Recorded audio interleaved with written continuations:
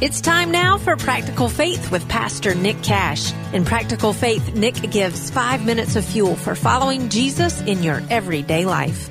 If you have anyone living in your home with you who looks to you for any level of care, be it a child or a younger sibling, an aging parent or grandparent, then you have a sacred calling and commission from God to be the spiritual leader of your home.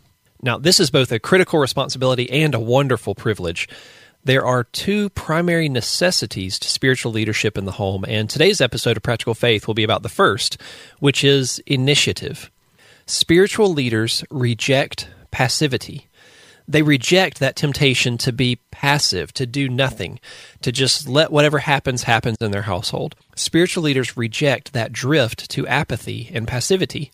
Spiritual leaders must lead. They must take action themselves. They must inspire action among others. This is called initiative, and initiative is a fundamental leadership characteristic. When applied at home, initiative means that we are to reject the temptations toward apathy, toward inaction, passivity. Our charge is to be the spiritual leaders of our families, and this requires action on our part. Inherent in the idea of leading is the responsibility to be the initiator. If you read the story of the first sin in Genesis chapter 3, you might think that Adam is not around when the serpent comes and deceives Eve into eating the forbidden fruit. We discover towards the end of that story, however, that Adam was standing right there all along. Adam was a silent, passive bystander in the temptation of Eve, just watching his family be led astray into destruction. Adam in that moment embraced passivity, and he did nothing to stop what was happening, nothing to protect his wife, nothing to rebuke the serpent, nothing. In a way, Adam was absent. I mean, he was physically there, but his initiative was absent.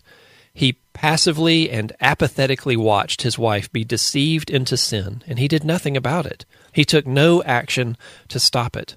We often read the story of the conversation between Eve and the serpent, and it seems like she's facing his cunning temptations all alone, like maybe the serpent waited until Adam was off picking berries or doing something else, and that Adam arrived onto the scene later after Eve had already given into the sin or something, but reading it closer, we find that this is not so. Adam was standing right there, right by Eve's side, and he was silent. He does nothing.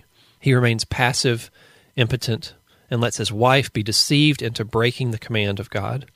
I think this can be the tendency of all men in marriage in the line of Adam. We can be tempted to be passive, to let our wives take the lead, to let our kids make whatever choices they're going to make, to not own our responsibility to lead our families and our homes spiritually. Honestly, this is something I have to fight off all the time myself. It's just easier to be passive. It's easier to sit and wait for my wife to respond first to situations that arise. It's easier to not try. It's easier to not intervene first. It's easier to be passive instead of proactive.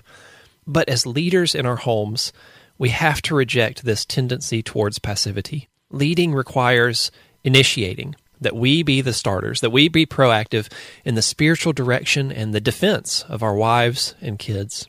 On the next episode of Practical Faith, we will look at the second necessity for spiritual leadership in the home, which is attentiveness. Thank you for listening to this episode of Practical Faith.